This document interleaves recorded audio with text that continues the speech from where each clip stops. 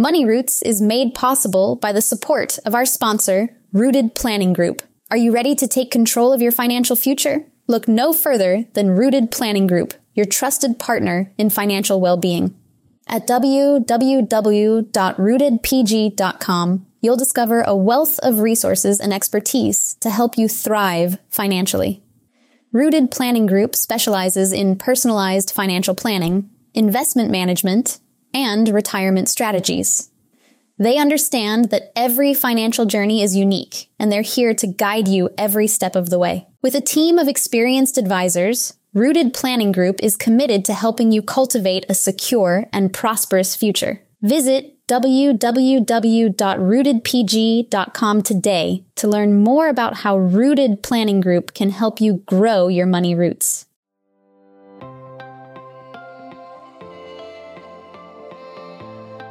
Every week, it's my goal to share a story of someone's journey through their life in Financial Vineyard. We take you from their roots to the journey of their vines and the influences in the air that have helped craft their delicious lives. Like wine, life and finances have different palates that should be celebrated and not judged. Welcome to this edition of Wine and Dime with Amy Irvine. Today, we're not actually having a guest speaker, but we are bringing up a topic that was questioned by some of the listeners. And that is, what's the difference between active and passive income? But before we get into that, we're actually going to talk about the topic of the month, which is investments. This month, we're going to dive pretty deeply into various topics around investing. Now, for lack of a better term, this is the area that people think that financial planning is actually made or not made. And in our opinion, investments are a tool that get you to your goals, but your goals are the plan. As I say often to people, you can probably have everything that you want, you just can't have it right now.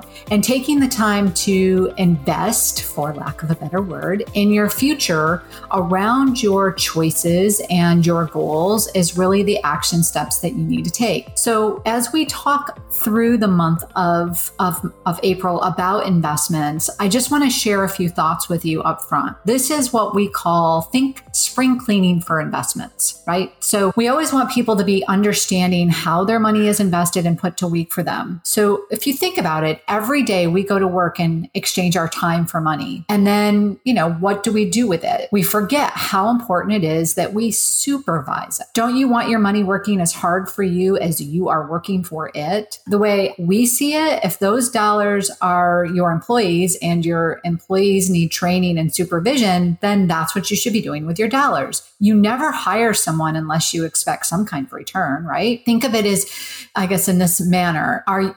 You are hiring your money to accomplish a task. The task might be retirement, buying a home, education, funding, financial peace, or some other major goal. Additionally, in complex companies, you can't just have great employees. You've got to have the right kind of employees in each department. If you have to cut back on that department, you need to know how you will select the ones that you're cutting or adding. So how to pick up the ones to add, and in other words, how to let go of the ones that you don't need anymore. It's a plan. So put it in perspective that you are the HR department of your money. Now, I've had employees before, as you know, and if they don't know exactly what you want them to do, the task doesn't get accomplished. So these dollars need to know, and they're clearing, they're clearing different accounts. They have different purposes. What do you want them to be doing is really important. Do you want them cleaning your bathroom or building your deck? Are you highly paying them because they perform well or because they've just been around for a long time and haven't been evaluated? Are the dollars accomplishing the task that they're supposed to be doing? The only way to know this is to supervise them. So let's dig in a little bit deeper. When we talk about investing, there's various aspects of investing that we want people to be aware of. The thing that we hear a lot of discussion around is risk tolerance. Now, I think of risk in a couple of different ways, and I want you to as well. Risk, in my opinion, can be broken down into three categories. There's the gut side of risk, what a lot of people call risk tolerance. how do you feel when the market reacts? Are you panicking, or are you the type of person that says, hey, where do I come up with extra money to put into the market now that it's correcting? So that's the gut side of risk tolerance or risk capacity. I call it risk capacity. So there's the tolerance side, and then there is the need. How much risk do I need to take for my money to get me where I want it to go? The more risk you take, generally, the more return you get, right? So if you're somebody who cannot take a lot of risk, then you're going to have to make up for the lack of you not taking a lot of risk with your own dollars. So you're going to have to make contributions that might be higher to achieve those goals. If, on the other hand, you say it needs to be a balance between my tolerance and my need, then maybe you would be able to put in a few less dollars because your need is going to be met by higher risk tolerance, by putting it in riskier investments. And then the third area of risk capacity, in my opinion, is the inflation rate risk. This is not something that a lot of people talk about, because people that are, especially on the conservative side, they think, just put it in cash, I'm not losing money. But that is completely wrong. Your dollars are losing in their ability to actually keep up with spendability. So what I mean by that is, if you have $1 in the bank and there is inflation of, say, 3%, well, then the following year, your dollar only buys you 97 cents worth of product. So in reality, you have lost spending power, right? So just when you think about your risk tolerance, think about it from that perspective. Number one, what is your gut reaction to risk? And can that be subsided by the fact that you know you need some risk? And then the third is, am I forgetting about inflation risk? When people get into retirement, one of the things that we talk to them a lot about is the fact that they're now drawing down on their assets, right? They're pulling money from their assets. And it's pretty important from that perspective to say, is the money that you're getting keeping up with inflation? That's kind of important. We want to make sure that money keeps up with inflation. If you don't have any kind of pension, or even if you do, generally speaking, it doesn't keep up with true inflation. And Social Security does have a COLA, cost of living associated with it, cost of living adjustment associated with it. But generally that covers the cost of living increase or less than Medicare. So when we're looking at your income, that's the risk on your income assets. It's not quite keeping up with inflation. So we've got to use other assets to offset that a little bit. Again, I just want to reiterate, when we're talking about investing, it's important for you, when somebody says, what's your risk tolerance? Think about it in those 3 different categories, instead of just thinking, if the market crashes, like, this is how I'm going to react. Generally, if you've looked back through history, when the market has gone down, it has come back, and it has come back and continued to grow and outperform any kind of bond related investment. So especially fixed, especially like government and high rated corporate bonds. Not that they don't have their place, they very much do. They're great for subsiding some of the risk in your portfolio and reducing some of the overall risk in your portfolio. But what I'm saying is that you need to think about risk in different categories. You need to think about it from a standpoint of, my overall risk capacity equates to what's my gut, what's my need, and what's my inflation rate risk. Okay, so now when we start talking about income and investment income as a general rule, there are various types of investment income. That's where passive income comes in. Passive income is basically investment income. So when you think about somebody saying, I want to generate some passive income, I want my money to be working harder for me. Active income is, I'm actively doing something. I'm doing something that generates the income. So I'm involved in it. So there's something that I'm actually doing that creates movement, I guess you want to say, and that's generating income for me. Passive income is money that you earned like on investments, or could be something that you've done in the past. So for example, we have some videos that we have out on our website that you can purchase. So one of them is our Mindful Spending program, and one of those services is Mindful Spending Plus. That was work that we've done in the past that you can now purchase. That's all passive income for us because we've already done the work and now we're generating income off from that work. It could also be, in some cases, it could be things around like real estate investing or something like that as well. That's what we get a lot of questions about. But active income is money that's earned in exchange for performing a service. And passive income is something that you've earned on an investment, any given investment, or work that you've completed in the past. And so that's where there's the difference. So when somebody comes to us and says, I want to generate more in passive income, we start digging into what does that mean for them? What are they looking to do? How are they trying to grow their income stream? Is it truly investing money in, like bonds and stocks and, those kinds of things? Or is it investing money in a program that they'll generate income off from? Or is it investing money in some sort of real estate investment where they've, contributed and now they're generating rent income? What is it that they're looking for with passive income? And there's all sorts of different ways. And it really depends on your personality, as far as what kind of passive income you want. That's not to be confused with active versus passive investing. Okay. So we've just talked about active versus passive income. Now we're talking about active versus passive investing. Active investing is where somebody, a manager, is picking individual bonds, individual stocks. They're doing analysis. There's the role of the portfolio manager is to actually pick these key positions within a mutual fund or portfolio or whatever it might be, separately managed account.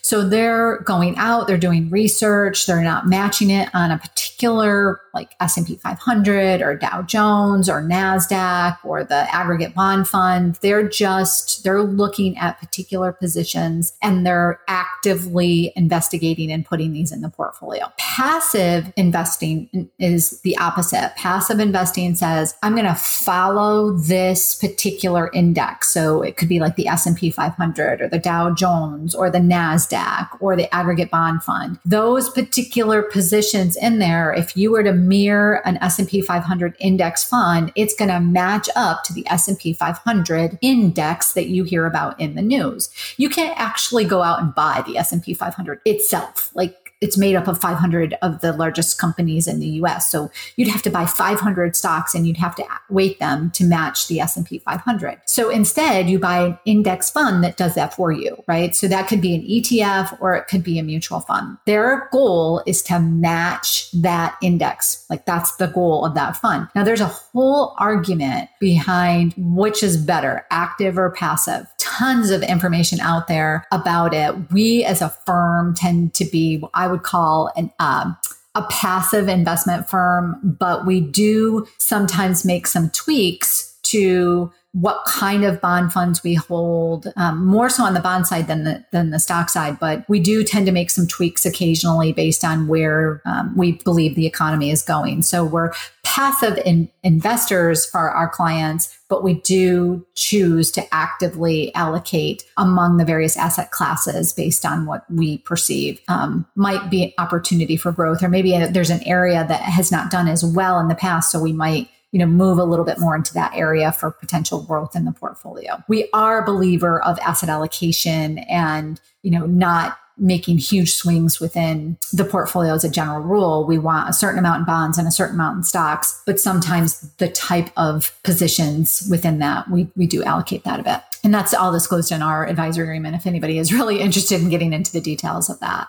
So that's some clarification just as a general rule behind the word active investing and active income, passive investing, and passive income, just to clarify some of that. Now, as I mentioned, we're going to be spending most of April really digging into meat and potatoes behind learning more about investments and understanding a bit more of how we can make your money work for you. And we're going to have some tools out there that you can actually utilize to assess and analyze your investing if you want to do that on your own. The things that we often look at is the tenure of the manager. We often look at the performance compared to the category, compared to the index. we look at things like the underlying cost. Now, there is a perception that if something is a high fee mutual fund or ETF, then it's bad.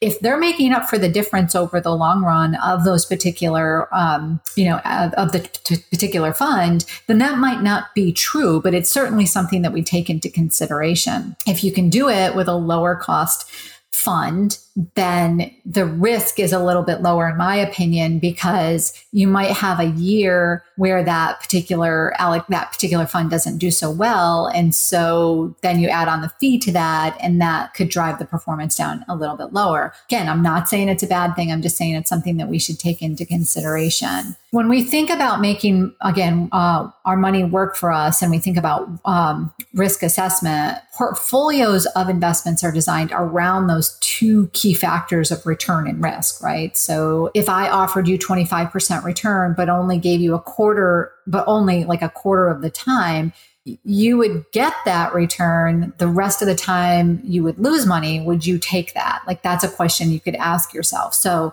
if I said, well, I can guarantee, and we never use the word guarantee, by the way. So, but if I offered you to say that, 25%, but you're only going to get it a quarter of the time, would you be okay with that? Well, if your goal was to use the money next year and there's a 75% chance you wouldn't reach that goal, you're probably going to stay away from it. Learning to analyze when you can take risk and how much gambling you're willing to do is important. And that's something that is so unique to yourself. Like, that's why we tend to not admit. Like, one of the things that we tend not to do is say, oh, based on this, based on the averages, this is how you're overall performing, because it's really based on you as a person. And is this money helping you achieve your goals? That's the important thing. In fact, I saw this great quote. I think it was on Twitter, and it was around Bitcoin recently. And the question was, about shouldn't investment managers be investing in Bitcoin? And the person's comment was, well, if I can achieve my goal without that kind of volatility, then I'm perfectly okay investing in sort of the boring, quote unquote, investments, because, I don't want the risk associated with Bitcoin. Yeah, sure, I could, have more money in my portfolio, but if I can achieve my goals without taking the risk, that's what I'm going to do. And I thought, oh, that's just exactly what we always talk about as financial planners. Is the return that we're getting you helping you achieve your goals? And if so, why would you want to take on any more risk than that? So over the course of the next few weeks, you're going to hear things about, you're going to get more into assessing your risk. We have a risk tolerance questionnaire that you can take. But again, I want you to think broader. It's not just about how much risk am I taking, compared to the market, but how much risk do I need and what's inflation, right? We're going to talk a little bit about selecting investments. In fact, I'm not only going to do a podcast on that, but I'm actually going to do a webinar on that. And really excited, super, super excited about a guest that's going to be presenting in April. Again, this is a webinar. A guest that's going to be presenting in April about equity, getting into equity and diversity, and also thinking about ESG, so, climate and that sort of thing. She's going to be speaking on April 21st, and we're so excited to have Jennifer Cannon presenting with us around that particular topic. So stay tuned for more information about that. Sign up for our newsletter if you want to get information around that. But we're thrilled to have her come on and talk about that particular topic as well, because we feel that that's something that's investing through gender lens, and making sure that we're also thinking of how supporting companies that invest through a gender lens, and who are thinking about how that affects our global ecology, is super important in our opinion. And we've had many of our investors ask about socially responsible funds. And this is one of the funds that we're implementing in our portfolio. So she's going to come on and chat. So again, stay tuned for that, April 21st. Little, pitch for our events coming up. And then we're also going to provide you throughout the course of the month an investment workbook. We're going to talk about what's called an investment policy statement. And we are going to dig into a bit more around the asset allocation discussion.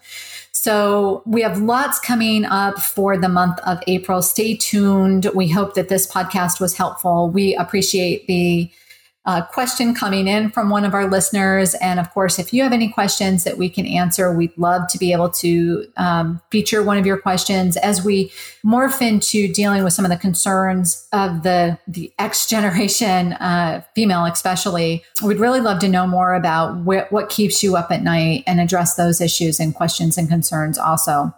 And we do have a favor to ask as I close this podcast today. If you haven't already done so, would you hop on over to Apple Podcasts and rank us, like us, make sure that you're downloading us. We really would love to get more of this information out. And the more people that actually rate us, that means we'll move up in the rankings when people are searching for financial information. We'd love to hear your wine tips as well. I forgot to mention that at the start. Very, very lucky to have opened up a bottle from Lakewood and their new vintage. It's a Lemberger Rosé. I would highly encourage you to go out to their website. It's at Lakewood in Hector, New York. Explore their options, but try that rosé. It was only bottled about 2 weeks ago and it just burst in my mouth. So I'm thrilled to mention them today and to recommend them to go along with our conversation around investing. So again, we'd love to hear more from you. And if you have any questions, we would absolutely be thrilled to feature them on the podcast. We hope you make it a great day. Sit on back and enjoy the rest of your week. And that will about do it for today's episode of Wine and Dime. You can contact Amy through the website, www.rootedpg.com, or amy@rootedpg.com. You can also follow us on Facebook and Instagram @rootedpg for the latest news. And if you have any questions, comments, or topics you would like to hear about, feel free to let us know. And don't forget to rate and subscribe the show wherever you get your podcasts.